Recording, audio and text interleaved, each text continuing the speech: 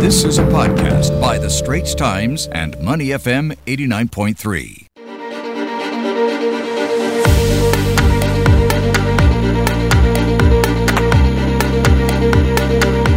Money FM 89.3. Good morning. It's the Breakfast Huddle with Adrian Abraham and Ryan Huang. Now, it's time for our Washington report with Nirmal Ghosh. Let's talk about the Pentagon. It says formally seeking help from commercial airlines to relocate evacuees from Afghanistan once they have gotten out of their country. Called the Civil Reserve Air Fleet Program, it involves asking for 18 aircraft from airlines, including American Airlines, Delta Airlines, and United Airlines. As expected, Pentagon Press Secretary John Kirby said this activation will unlikely have a major impact on commercial flights. According to Mr. Kirby, these aircraft will not fly into Hamid Karzai International Airport in Kabul, but they will be used to move passengers from way stations once they leave Kabul.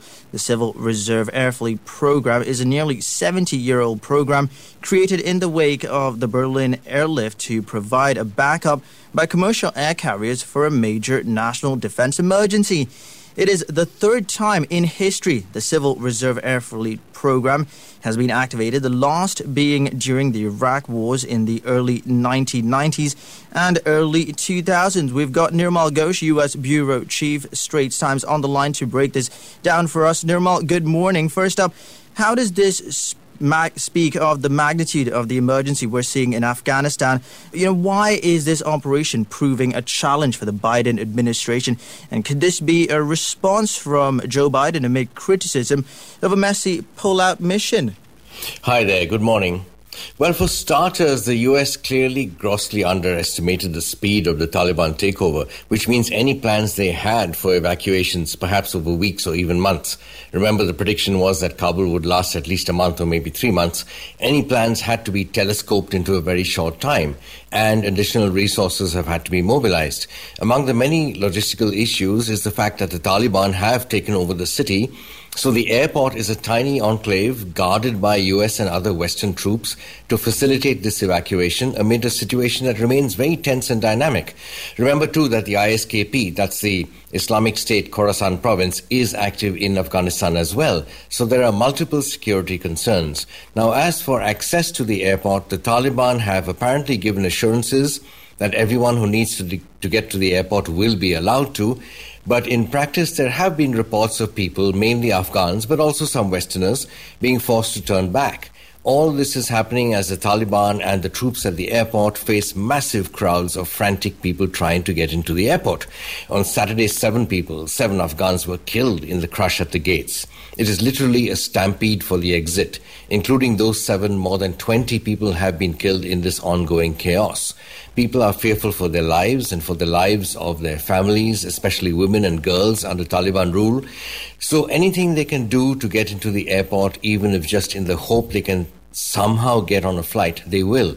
This in turn is building up crowds of evacuees in US bases overseas, and they also have to be shifted and dispersed to other places to make the situation more manageable. And that's where the civilian air assets come in. The administration has asked for 18 planes, 4 from United Airlines, 3 each from American Airlines, Atlas Air and Delta Airlines and Omni Air, and 2 from Hawaiian Airlines. Yeah, Nirmal, I'm also going to put this your way. If U.S. intelligence was somehow able to anticipate the timing of the Taliban takeover, would the evacuation operation still be as chaotic as it is now? To some degree, yes, but not entirely. Evacuations of Afghans in particular would have sent a signal that they did not expect the government to survive, and that would have triggered a rush for the exit as well. It would have been possibly slightly more orderly in terms of more capacity being available to airlift people. But again, once panic takes hold, you can't stop the flood. This podcast is available on our audio app. That's AWEDIO. Like us and rate us. And now, back to our podcast episode. The struggle for many U.S.-affiliated Afghans and other personnel to get on one of these coveted escape flights out of Kabul is widely reported, as we know. What's the scale of the situation right now? Has it improved? What kind of alternatives could the U.S. military look at in getting those people out? Just how many people are we looking at?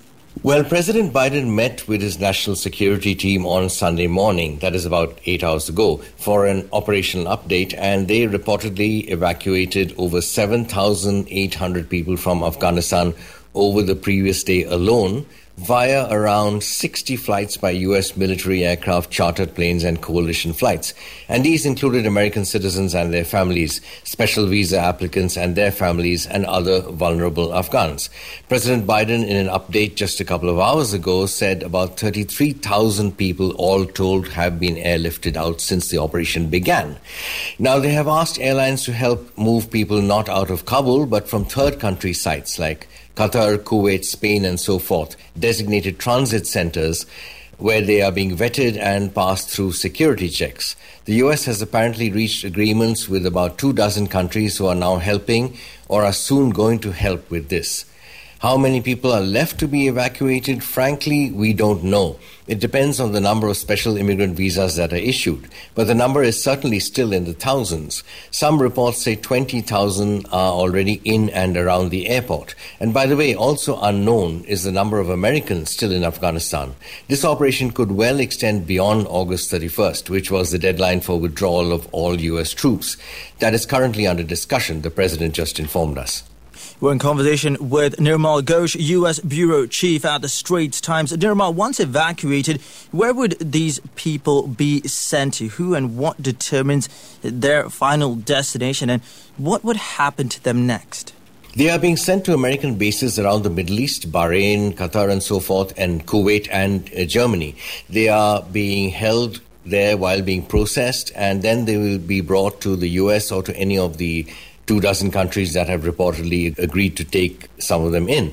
These include Uganda, Canada, India, the UK, and several European countries.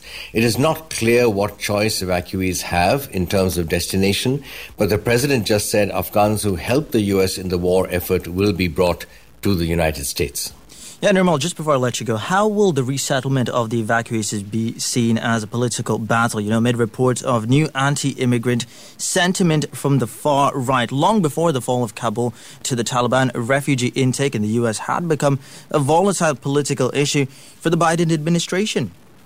Oh, yes, this is the next battle. And here in the United States, the voices are already becoming quite shrill. Right-wing personalities are haranguing television audiences, saying the Democrats want to bring in 100,000 Afghans to grow their vote banks, all that sort of thing.